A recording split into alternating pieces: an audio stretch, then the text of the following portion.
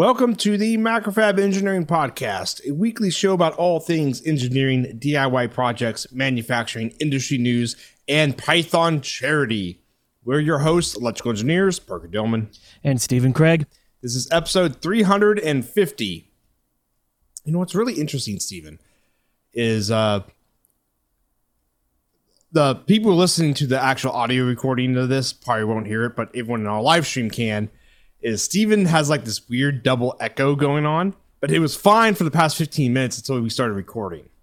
It was fine for the past 349 episodes as well. Yeah. So I apologize to everyone listening to or watching the live stream. Hopefully there's nothing we can do about it right now. It's like, it's all on the recording software we're using. Yeah. There seems to be a glitch in their echo cancellation where we can't not get echo due to it. It's an odd feedback thing. Yeah, it's really weird. So this is, I promise, the second to last time I'll be talking about this until another year, I guess. But November 5th is coming up in 2 weeks. It's the Extra Life charity stream that I've been running. If you've been listening to the podcast, you know all about this. Why haven't you donated yet? I don't know.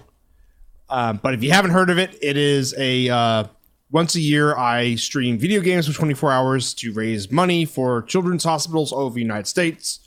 I'm going to play 2 video games this year. I'm going to play Duke Nukem Forever, and I'm going to play Aliens Colonial Marines for 24 hours starting at November 5th at 8 a.m. in the morning.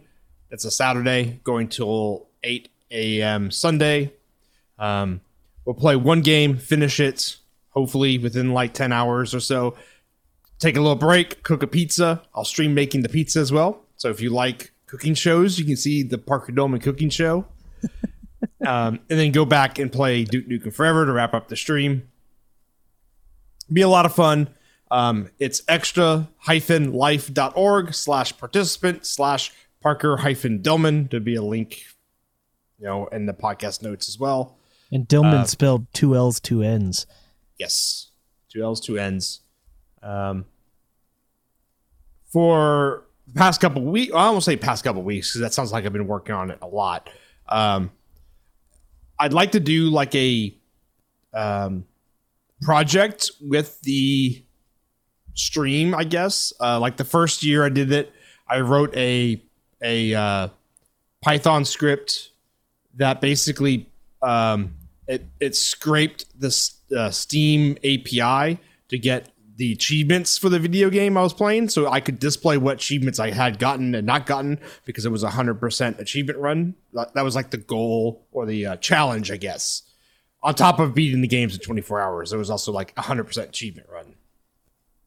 And then last year I kind of ran out of time, so it was just like a drinking game. Not really interesting. But this year we're doing a drinking game. Plus I'm writing code. So I've been writing another Python script, but this time it is hooking into the Extra Life, the charity, their API, so I can get like live donations and stuff, which doesn't sound very interesting because they have their own plugins for streamers and that kind of stuff. But what makes mine interesting is it basically plays a random audio file. At least this is what it currently does. It basically gets the new donation and plays an audio file, a random one, from a big old folder. And so basically what it does is just so it sits in the background and just like every so often parses the API, sets up an audio queue, all that good stuff. I'm actually kind of happy how this code is coming out. So I'm going to release the code publicly at by this Friday, which will be when this podcast comes out. You can go download it and look at how the code's written. So I kind of want to talk about like the modules that it uses, because this is mostly a hardware engineering, electrical engineering podcast. We don't talk about software a lot, and a lot of people, hardware engineers, are like intimidated by like higher level than C, the program. And Python is in there. And so, yeah, let's talk about that a little bit, I guess. Parker and I were kind of going over Python a little bit before we started recording, and I feel that Python is really Python's really easy to grasp as a hardware guy because it is so tangible in terms of I want X, I go and do Y to get to X, basically. Like Python is like you can think of your end result and find a thing that does that and then just plug it in and go. That's at least been my experience with it. And so hardware engineers in the kind of realm that Parker and I've been in, which is, a lot of manufacturing aid and things, I think it's fantastic for that. Anything that makes for easy coding and easy ability to create, I guess, programs. I suppose we can call them programs, scripts, in a way that aid in production and manufacturing. Python is fantastic for that, and I think one of the beauties of it is how fast you can get to that end result. Like you have the end result in your head. Python probably already has 10 different ways to do it very easily and very quickly. Mm-hmm. Yeah, it's just about kind of finding the right building blocks, right? And then putting the right glue logic together to make those building blocks work correctly. Yeah, absolutely. Like just doing file manipulation and data manipulation is incredibly simple in Python. And I've found in contract manufacturing, there's a lot of need for that, and Python just makes it really quick. I've also dealt with a handful of customers that write their whole test suite in Python. And it's really easy to work with. So I don't know. I'm praising it a lot for how easily I think it works with a hardware engineer's mindset. Mm-hmm. Yeah, I use it a lot for test engineering. But going back to this script that has nothing to do with manufacturing. The first thing it does is it checks the Extra Life API, because that's where all the data comes from. So if you go like Google Extra Life API, you can get, there's like a GitHub with like all their endpoints that you can request data from. It's kind of interesting because it's more of a generic API. There's something called, what's it called? Donor drive. So Extra Life is built on this other set of software called Donor Drive. So I think a lot of donation services or services might not be the right word, but events, I guess donation events are built on this Donor Drive software stuff. And so the API is actually Donor Drive, and you just have to like massage the URL to make it work with Extra Life. There wasn't really an easy way to figure out what that Extra Life URL was, because it was like use Donor Drive and it has like this big API string like stuff to hit, and it makes it sound like all you do is replace Donor Drive with like Extra Life in like the URL request. That didn't work, and so it was kind of like, of course not. It was kind of figuring out what that was. And did you just do trial and error? A little bit.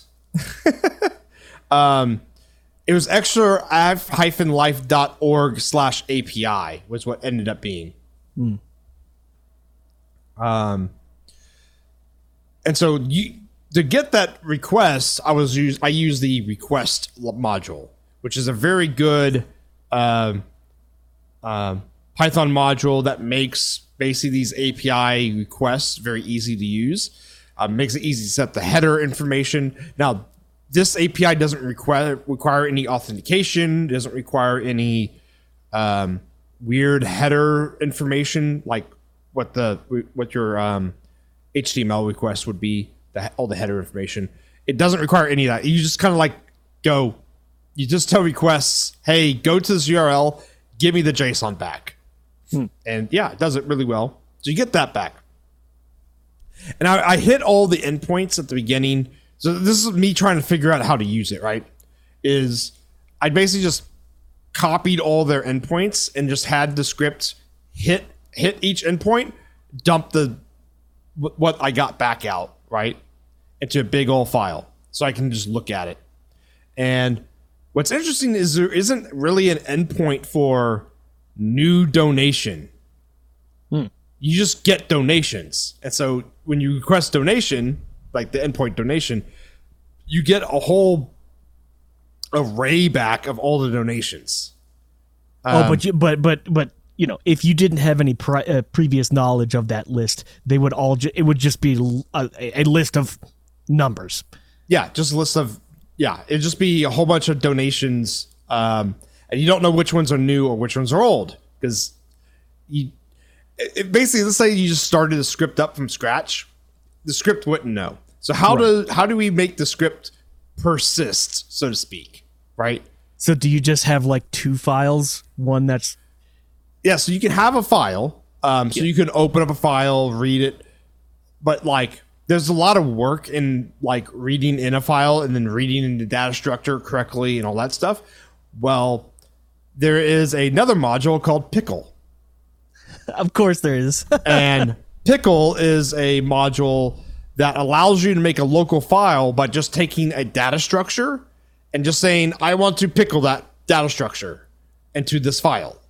So basically you open a file and get the file pointer, pass it to Pickle and say, Pickle, put this array. In this point, basically what I'm doing is I pulled the donation list, get all the IDs out, and then I put the IDs into the Pickle module and then jar up that array. So you can always just, or on a regular interval, you can do a comparison against your Pickle jar. Yeah. So whenever I pull the API, I get all the donation IDs.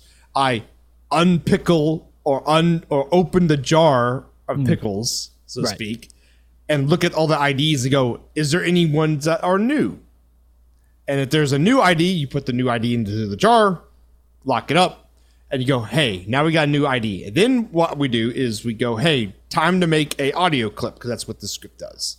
The script goes, if there's a new donation, play an audio clip. So it goes to play the audio clip. Now to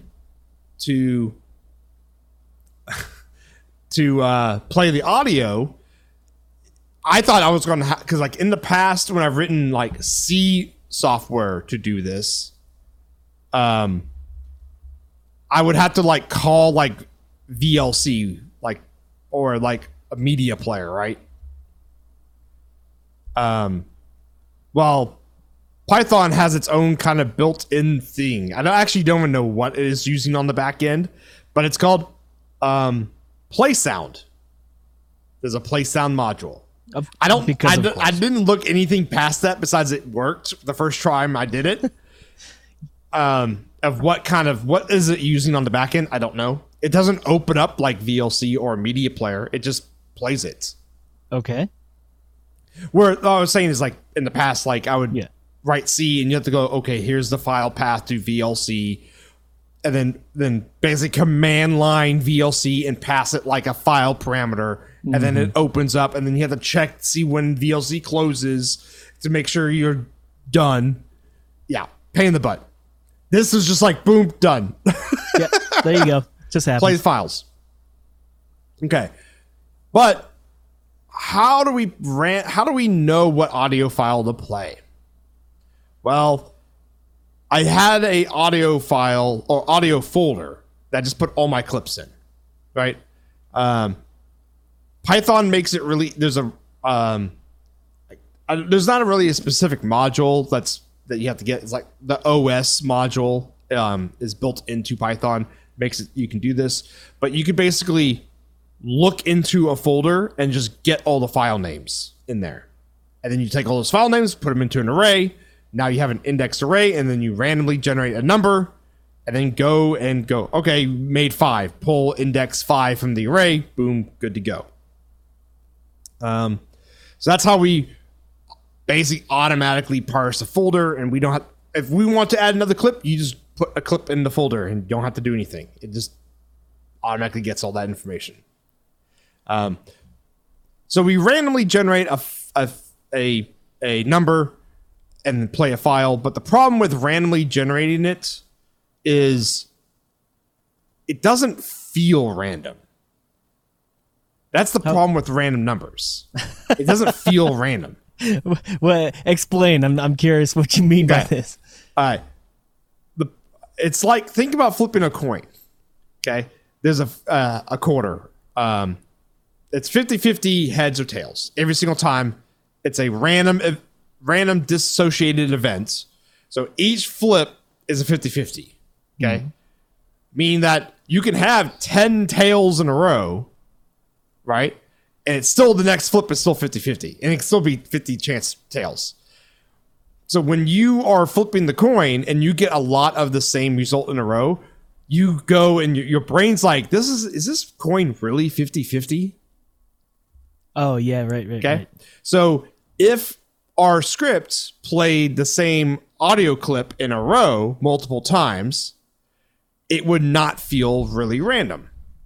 And this is actually, I remember hearing this. I don't know if this is true, but I heard Apple ran into this same problem when they first implemented their random/shuffle feature.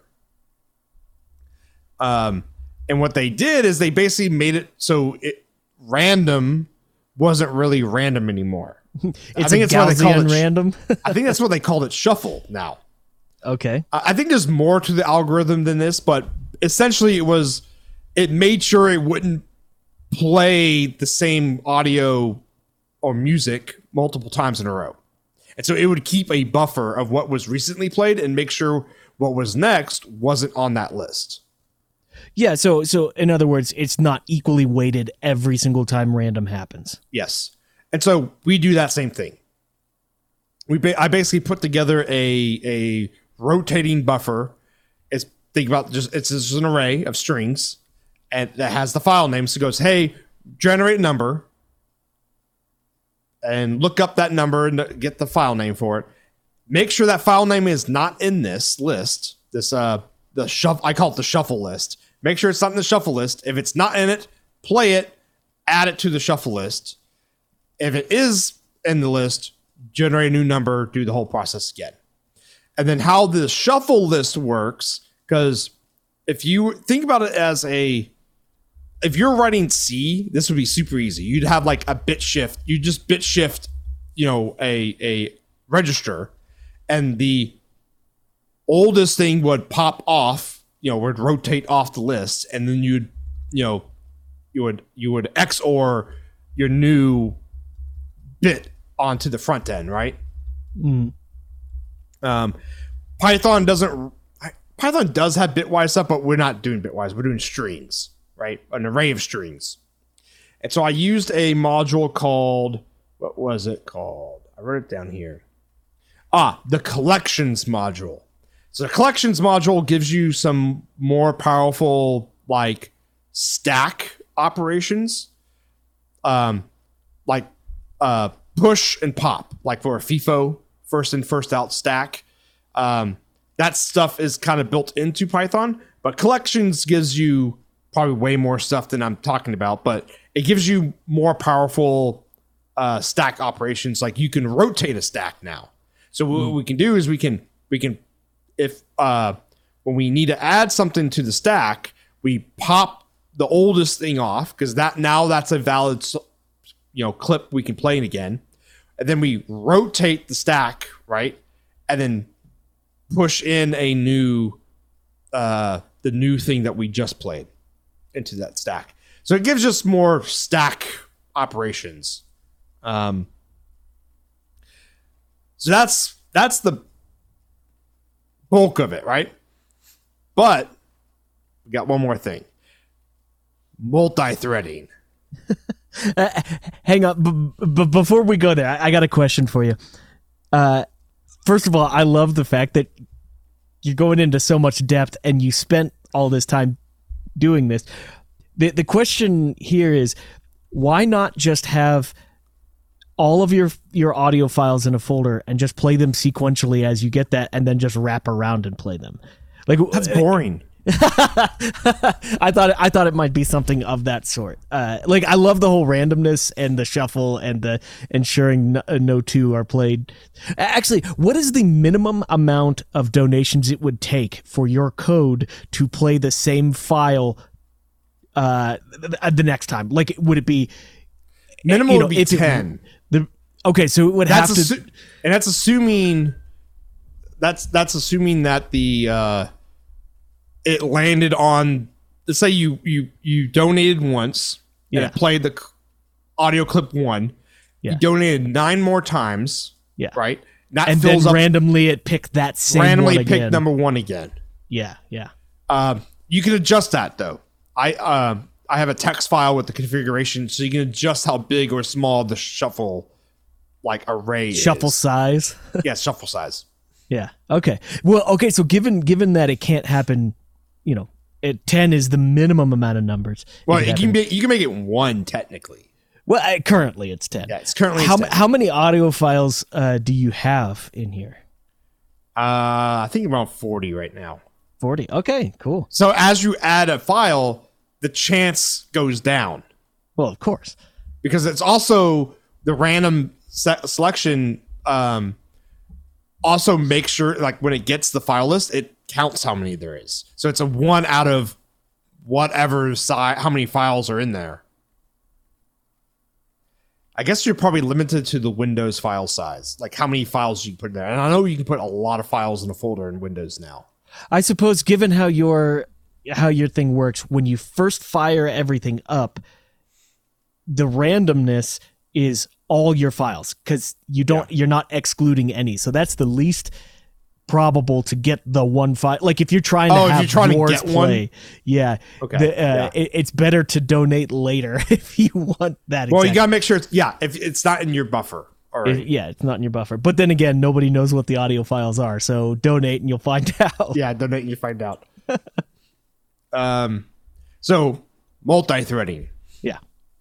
Why do we need multi-threading for such a simple script? It's going to do more eventually, but these things need to happen periodically, right? The API checker, I think it's called like check donation, check for new donations, I think is what the function's called, has to happen periodically. You can't just run it full bore all the time because the API server would not be happy with you slamming it, with multiple quests per second. Oh, it'll lock you out real fast. Some API endpoints will throttle you and stop you. And so if you check the documentation, it says once every 15 seconds is the max they want you to request. I set it to 20 seconds just to be, nice, I guess, to the server. You can adjust that number as well. You can just adjust that number to whatever you want, how quickly or slow you want to do it. And then the audio is the same way. If you got 2 donations at once, let's say in that 20-second span that the API fired off, you'll get 2 new IDs. Well, you don't want to play both audio clips back to back because it would just sound like a jarbled mess. Basically slamming, let's say, 2 sentences together without a pause. Oh, you're saying playing them concurrently at the same time? Well, it won't do that. Right. I mean, you could set it up to that, but you're saying just have them immediately. The second one starts at the end of the first. Yeah. So you don't want to do that. And so what the audio engine runs every 30 seconds. Just you can change that number to make it whatever. 30 seconds seemed to be good for when I was testing it. So how do these two communicate? Right? Because they're both their own threads. So I use I what you would do in let's say embedded, you would have a mailbox, right? That your interrupt talks to. Mm-hmm. A global variable basically that your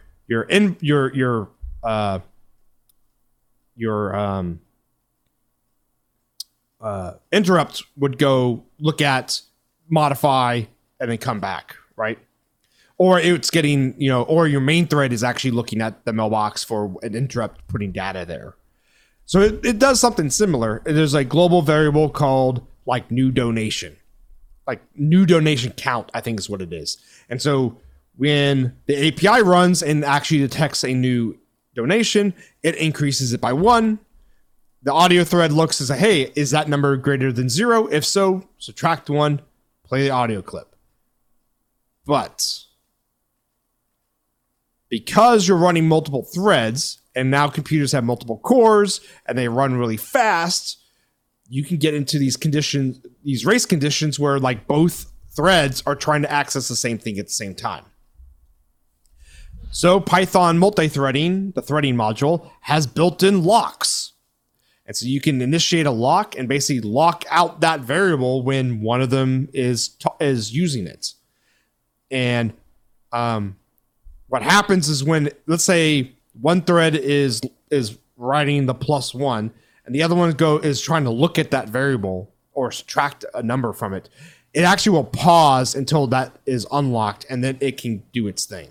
So it's kind of like a blocker, but all you're doing is adding 1 or subtracting 1 from this variable, so it's fast. You're not really blocking for too many cycles, right? Right. Can you in that module, can you adjust priority, like which threads are the most important? You can, yeah. Cool. Mine is first come, first serve. Sure, yeah, that makes sense in your application. Yeah, you can definitely prioritize it. Well, I think actually with this implementation of locking, you can't. Because if it's locked, it doesn't know what the priority of that lock is. Got it. It's just whoever got to the lock first, they win. Yeah, whoever got to the lock first. Yeah. Which makes sense. So you just have to wait for the lock to unlock. And then you can lock it and then do your thing and then unlock. Yeah. So I'll upload the code onto my GitHub, and so people can look at it. And so what I'm going to try to do next is I want to play graphics when this thing fires off. So we have officially, the MacMap Engineering Podcast has officially switched over from our broadcast software XSplit, which is what we use to live stream this podcast. We moved over to open broadcast software. I basically spent the last evening figuring out OBS, figuring out how OBS works, because it is completely different than XSplit. It's like the difference between Diptrace and Eagle. XSplit is like Diptrace, where it has everything built in. And then OBS is there's a zillion plugins that make everything work. Yeah. So I was like, I need a countdown timer. I was wondering where you're going with this. Yeah. Yeah. I was like, I need a countdown timer because when we start the stream, we have some music and a bumper video, and we have a countdown timer. It's stream starts in blah, blah, blah minutes. XSplit just there's a timer functionality built in. You just add it, right? OBS doesn't have that. So you have to go find a thing to make that work. Mm-hmm, mm-hmm. And there's a lot of plugins. They have their own official plugin list. So it's all vetted and safe from a security standpoint. It was just annoying, I guess. Now, what's interesting though is XSplit also has plugins and stuff. So it's not that limits XSplit. XSplit's just trying to be ready from more open ready. box. Yeah, it's more ready out of the box, I should say. Yeah. So we'll see how good OBS works. Hasn't dropped any frames or anything yet, so it's supposedly more efficient than XSplit. We'll see. Maybe after the 24-hour the extra live stream, I'll use OBS, and if OBS craps out or whatever, I'll switch to XSplit on the fly. But if that goes well, then I'll probably just cancel my subscription to XSplit and save, my $10 or whatever hell it costs now.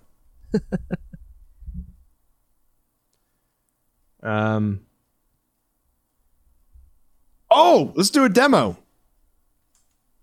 Oh, yeah. This is going to be weird because I don't know if I'm going to be able to see it. I'm going to have to watch the stream, the Twitch stream. So I think I'll be a few seconds behind here. Yeah, I'll have to give this audio clip to Josh, our editor, because it won't actually get recorded either.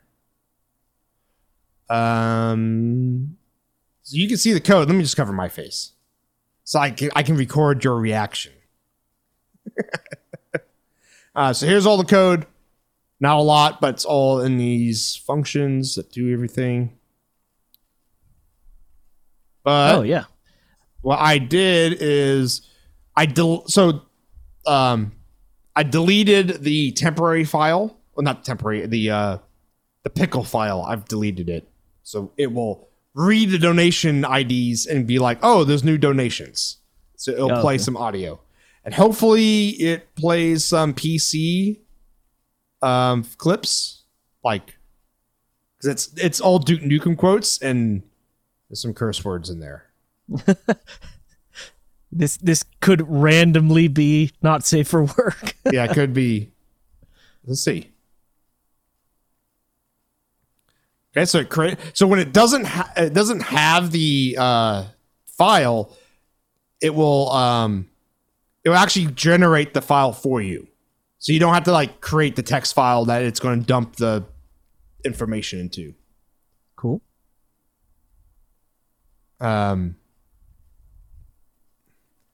So we got Hail to the King, baby.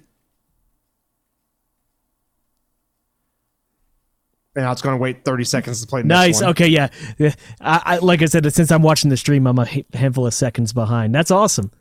So it's going to do the next one. I think there's 3 donations in there. Because I made a couple donations just so I had data to test with. Okay.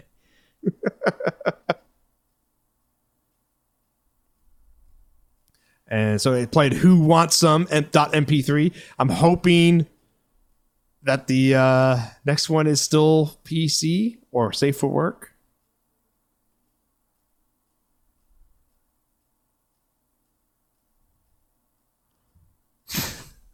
And it didn't. It did not.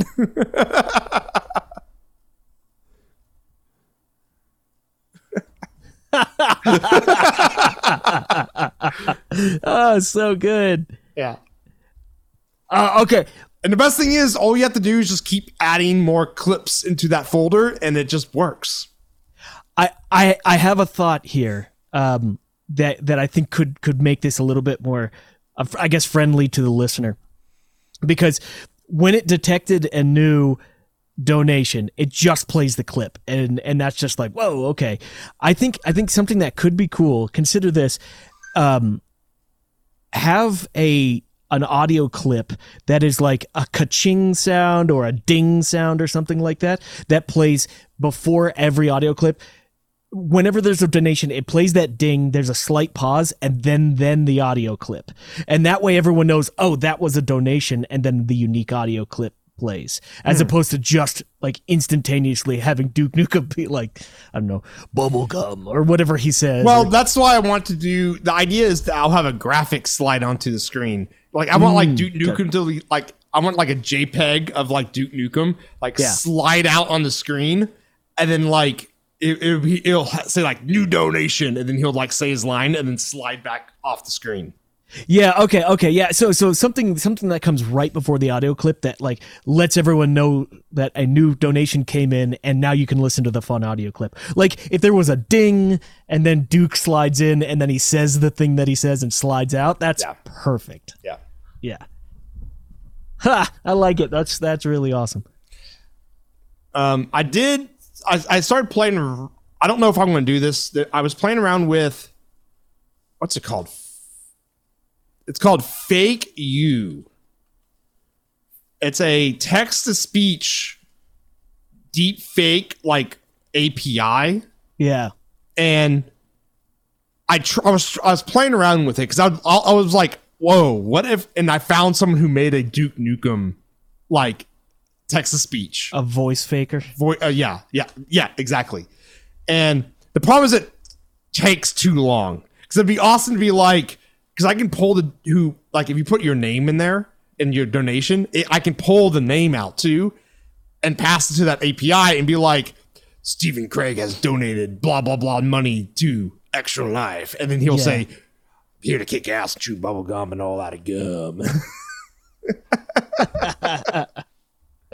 That's awesome. If I can figure out how to make that faster, I will totally do that. But it seems that it's all on the processing end on their server. Right. So, and they probably have a queue up system. Like when I was like 1,000 people in queue, and I'm like, yeah, right. So I think it took like 7 minutes to get that. So I was like, oh, that's not good. Because I could totally do it on my end. I can do a text to speech on my local computer, and it'd be really fast, but it won't sound like Duke Nukem. And I'm like, yeah, that's not a point then. Right. That would be really cool if Duke called out your own name. Yeah, that would be legit. But just having it pop up in text on the screen is plenty good. Yeah, so all we want to do is basically Duke slides out, and then you have like a speech bubble that says new donation from, and then that person's name would be in the speech bubble. Yeah. And then Duke says a line and then slides back off. Doesn't Twitch have something that does all of this already? I mean, you're not streaming on Twitch, right? I'm streaming on Twitch. Okay. No, duh. Yeah, that's right. You're doing Twitch. But doesn't Twitch already have a whole system for this? I mean, minus the whole Extra Life stuff. It has a donation thing with audio and images. Yeah, like Extra Life has a progress bar that will make a chime when it detects a new donation. And like it will update the progress bar on your goal. But it doesn't randomly pick a Duke Nukem quote. Right. I like how you're because you want it to do that, you're doing it all from scratch. Yeah, and it's fun. Awesome. I'm learning about new modules and building up a whole like multi-threaded Python script that just plays Duke Nukem quotes. It's awesome. So I gotta get the next part, which is like figuring out how to make it work with OBS and like do graphics. Like, I don't know, like, I gotta figure out how that works. Because I think I can make, like, scene transitions. So, like, I can make, like, a JPEG slide on screen. And then I can trigger that with a Python script. I gotta figure all that out. That's, like, the next thing to do. I feel like all the triggering and everything's probably pretty easy. The getting transparencies and JPEGs and all that's probably going to be the harder part. Yeah, probably. We'll see. So after the podcast, that's what we're going to work on. Nice. So no video games tonight. Yeah, you the clock's ticking on getting all this done. Yeah, 2 weeks now. Well, less than 2 weeks. Yeah. So very cool. Yep. So last week we were talking about these new Texas Instrument chip fabs that are being built here in Texas. And we were talking about what kind of degrees you would need to like work there, because it's something like ridiculous of like 600,000 jobs are going to be created by that like CHIPS Act. I think that's what the number was. If that's the wrong number, then I apologize, but I think that's what the number was. It was in the ballpark. I think it was like 630, but yeah, ballpark. Yeah. And that's a lot of skilled technical, STEM jobs basically. And we're like, electrical engineering is going to be in high demand for that. And this generated actually a lot of discussion in our Slack channel, which is macfab.com/Slack. And basically, it's going to require every discipline of engineering, or practically. There's going to be mechanical, because there's going to be a lot of design and maintenance of equipment. And building screens and that kind of stuff. And then there's a whole bunch of, apparently it's mostly chemical engineers, at least in the process of for the process. Yeah. For the actual process, because designing the masking chemical bath process is all chemical engineers apparently in the industry. And then electrical is pretty much on the design and testing and validation. So they actually don't really have too much to do with the actual manufacturing of the chips. They just make sure they work at the end. They do all the work. They do a lot of work at the beginning and then a lot of work at the end. Yeah. But in the gap in the middle is mechanical and chemicals, pretty much. This is interesting. I bet you do have the materials, like materials, and well, it's not material engineer, but the materials section is probably electrical and chemical together. Like what doping you're going to use and that kind of stuff. Yeah, we did a lot of that in school. I did semiconductor physics as I focus in my double E degree, and at that point it was less what you would think of as traditional double E stuff. It was kind of funny because it ended up being a lot fewer calculations. Like if you were trying to hit a particular thing, then yeah, you had to you did a bit of the rigorous calculations, but at a certain point it just all turned into like process variables. So it was time, it was temperature, it was like what gas you were using and things like that. And I thought it was funny because in some of the labs where we actually worked with silicon, it ended up boiling down to they handed us like a sheet that had a bunch of different colors on it, and it was like, how thick of an oxide layer did you grow? And you just hold the sheet up and it was like, it looks like this shade of red, and that means this many nanometers of oxide I grew. Like it was less calculation and more of like that kind of stuff. It's funny because in that realm, it's super, super controlled, but in a lot of ways, a lot of the process variables have a good chunk of tolerance on them. So, if you left your silicon in a furnace, an extra little bit, like it wasn't going to hurt anything. You just, whatever you were doing at that current moment, you just did it slightly longer. You'd still get a good result at the end of the day. So, I mean, obviously there's a significant difference between like a full fab versus like a college lab and things, but I did find it interesting how much slop was available to the engineer, because I thought it was way more precision than it actually the chip was. that you made. Well, but I mean, we studied more intense stuff as well. Okay.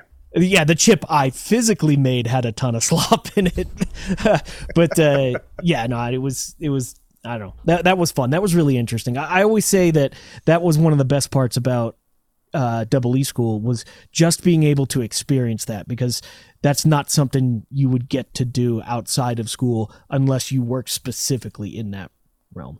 But then again, we've been talking about 600,000 jobs are available or will become available. So if that interests you, looks like there's opportunity. You're gonna have the opportunity for sure within the next 2 years. Yeah. Metacolin in our Twitch chat says they also tweak every knob a little every time to see if it improves anything. A lot of semiconductor process stuff is found via brute force trial and error.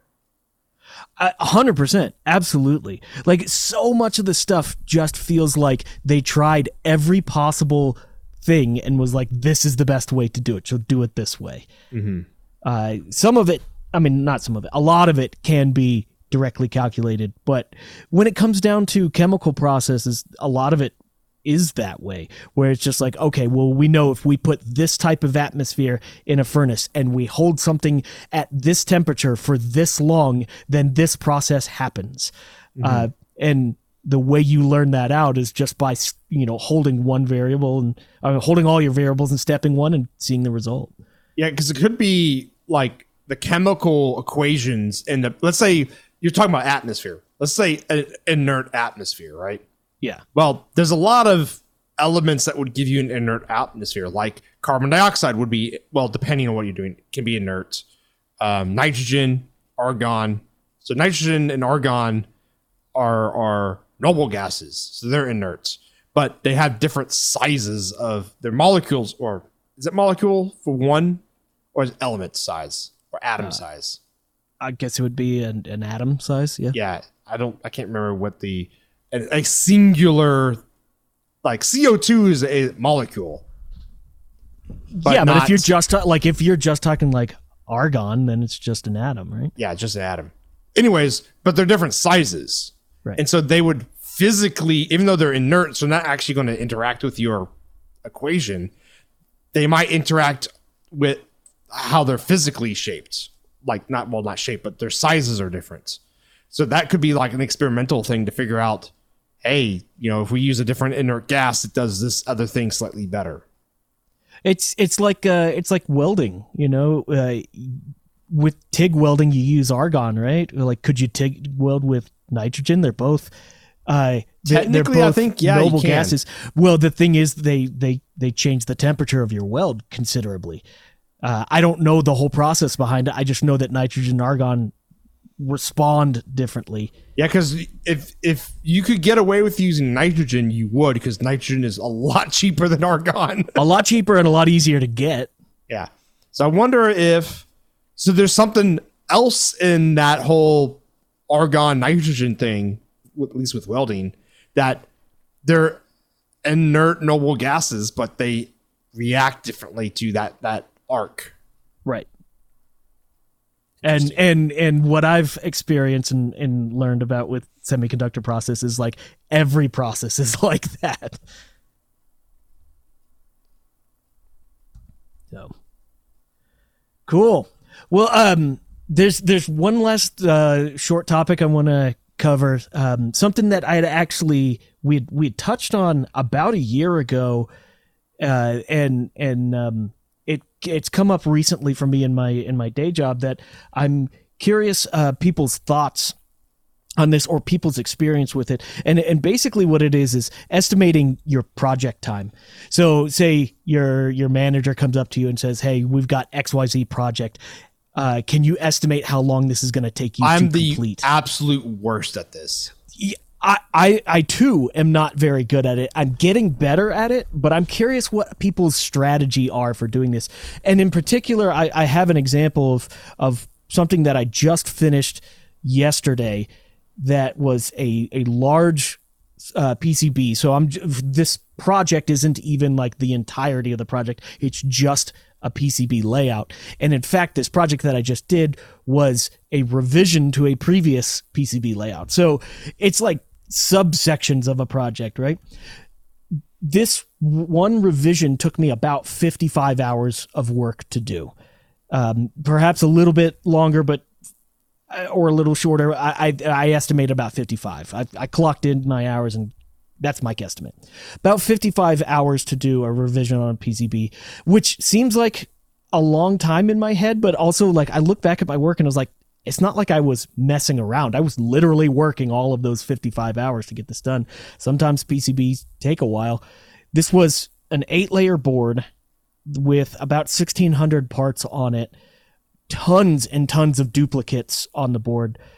So in other words, like if you route one thing, you have to route 7 or 16 other things in a similar way, which seems easy, but also ends up being difficult because you're having to put like multiple chunks of signals across the board, blah, blah, blah. And this was a pretty hefty revision. We completely rerouted or changed all the power. We changed a ton of ICs on it. So basically I restarted the board with the general idea of locations of things and just rerouted the entire thing. But it got me thinking, it was like, okay, I told my boss when I would have it done, and I ended up having to work some weekends to try to just hit when I told him I would have it done, which I don't have a problem with. But I was like, well, what if I had estimated better and then didn't have to work a weekend? And I guess when it comes to PCB layout, we'll filter it down a little bit. What are the things that impact timing on doing a board layout? I mean, it's a massive amount of variability between things, but I just kind of boiling it down and making it simple, just pure number of components that you have to deal with adds time to it. But within that subsection, it's how difficult each component is in a way. So if we're just talking about like an 0603 or just a passive component, like there's a certain amount of time you have to physically click and put it in a place, right? But some components are like, switch mode controllers or things like that have very specific datasheet requirements. And, it might take a few seconds or half a minute to drop down a passive, but you might spend 30 minutes, an hour, 2 hours on a even an SOT like 6 package because you're following all the data sheet. Making sure you're copying the recommended layout and that kind of stuff. Yeah, right. So like there's a massive amount of variability in the component section, but also like components like memory or things like that where you have to do or USB doing differential traces or snake traces for timing and things like that. All of that requires, it's not just like, hey, this pin goes to this pin on this other chip. Like you have to put a lot of thought into each one of those. The other things that come to mind that can increase time is your layer count. You know, a 2-layer board's probably not going to take as long. Well, it could decrease it too. It could, right. But because if probably you're doing, let's say you're doing a 4-layer, and your 2 inners are ground and your main power rail. Well, you just eliminated a lot of work on your power rails for routing. Right. Duplication's another thing. Let's say you take the Octoprober, your project where you had multiple ICs for routing thermocouples or temperature probes and things like that.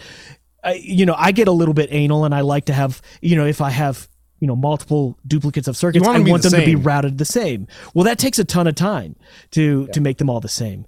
Because I try my best to make all the components be in the same X and Y axes and make the traces be mostly the same, mainly because I don't want the performance to be different between all of my channels. Well, that takes a ton of time to do. And then 2 things that I have picked up from doing just a handful of years of PCB layout: always give yourself a rest day and then give yourself a cleanup day. And when I say day, I mean a full 8 hours if this is a sizable board. A rest day meaning like if you did your final click and you ran your DRC and your board says, no errors, good to go. It is not good to go. Sleep on it, come back the next day and review everything. Everything. When I looked at rest day, what I do is I work on another project at work. Okay. Yeah. So I have a full work day, and then the next day, so a full day later, go do your cleanup day is what you're talking about next. Yeah. And then clean everything up, go through it again. And then if I have time, sometimes you don't get this, but I like to do another day. You don't work on it, come back again and do a review day. Yeah. Yeah. That's if you have time, because you basically spent a whole week. That's like a whole week of review and cleanup on your board. Sometimes you don't have that time though. Sometimes you don't have that time. But if you have the ability, like say if you're being asked how long this project is going to take and you build those days in, then it's just expected. But if you fail to do that, then your project's late and it becomes troublesome. The having your mind focus on something else and come back and see your work, like so many times you'll catch errors or you'll just find better ways to do things. Better ways, but mostly catching like little tiny things like, oh, I forgot to like chamfer that edge. Exactly. Or like, oh, that silk screen is on the pads there. Stuff like that. Yep. Little tiny things that when you rush, you won't catch. So you have to force yourself at the end to take your time. And my way of doing that is to go do something else for a work day, and then come back to that project and go, okay, I forced myself to not think about this for 24 hours. Let's go look at it now. Yeah. Yeah. I think that's super valuable. And you'll be surprised at how much like you'll find. And it's just, that's your cleanup day. Go and clean up all that crap. And then if you have more time above and beyond that, I like the idea of review day, like you said. Yeah. Even beyond that. But you usually don't need a full day for review day. It's a couple hours. Yeah. But it's like, generate your files, look at all the Gerbers, make sure everything looks fine, that kind of stuff. So I think I said this the last time we talked about this, and I think that this is important. Unless it's the simplest of boards out there, there is no board, in my opinion, that is a one-day board. Like I said, unless it's the simplest of stuff, like if you have a few parts and you're just 3-4 parts, you can crank. Yeah, if you can just crank it out and just be done and be super confident. But if it's anything above like the simplest of boards, it's worth coming back to the next day after you've gone home, you ate some food, you slept, you come back, it's worth building in an extra day. So if it's even like a moderate sized board and your boss is like, hey, when can you have this to me? The minimum amount of time is tomorrow, basically. Yeah. And I put it this way is you will start getting those my first rev works boards if you start doing this. Exactly. Yeah. So to kind of recap, there's for any board, I think it's good to have a rest day and a cleanup day for your layout. If you can build in that third day of like a review day, I understand that sounds like a lot. It's like 3 full days there, but if you can have all of those, your success, like, okay, what's worse? Having a board that comes in with problems or spending 3 extra days on the project.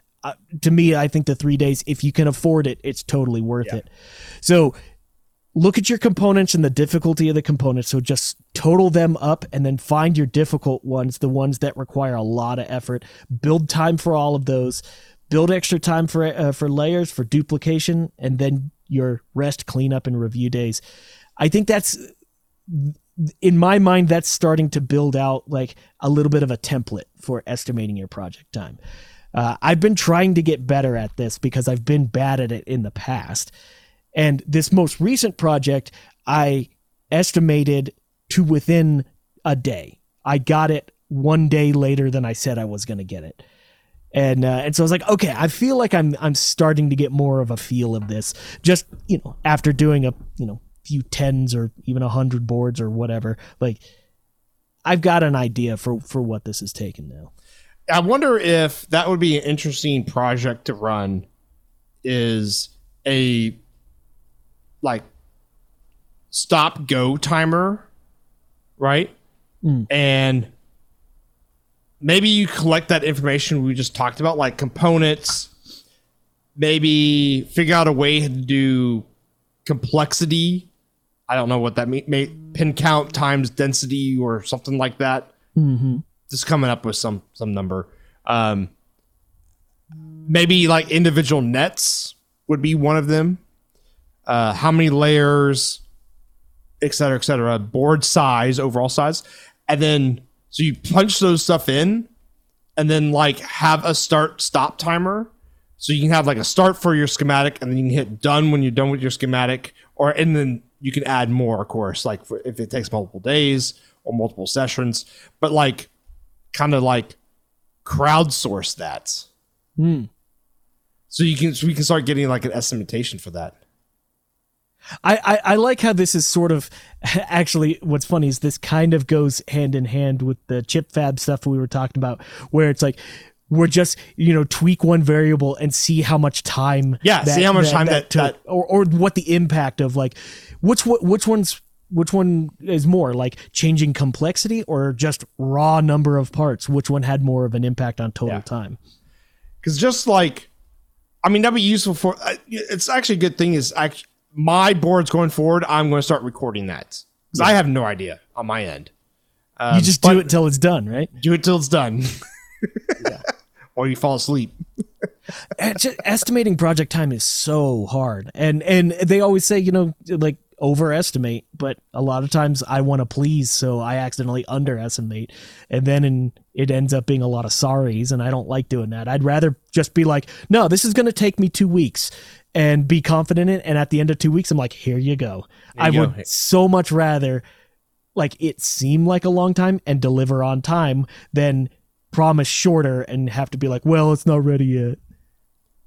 So there's that. So hop on our Slack channel if anyone has any insight on this. If anyone has that like secret sauce as here's what your way of estimating project time is, and it doesn't have to be in relation to PCB layout. It's just that's what I've done recently, and I have some data on it. So that, but yeah, if you have any insight or wisdom on that, I'd love to hear about it. So jump on our Slack channel, and that is macrofab.com/Slack. So, and that was the Macrofab Engineering Podcast. We were your hosts, Stephen Craig and Parker Dillman. Take it easy. Later, everyone.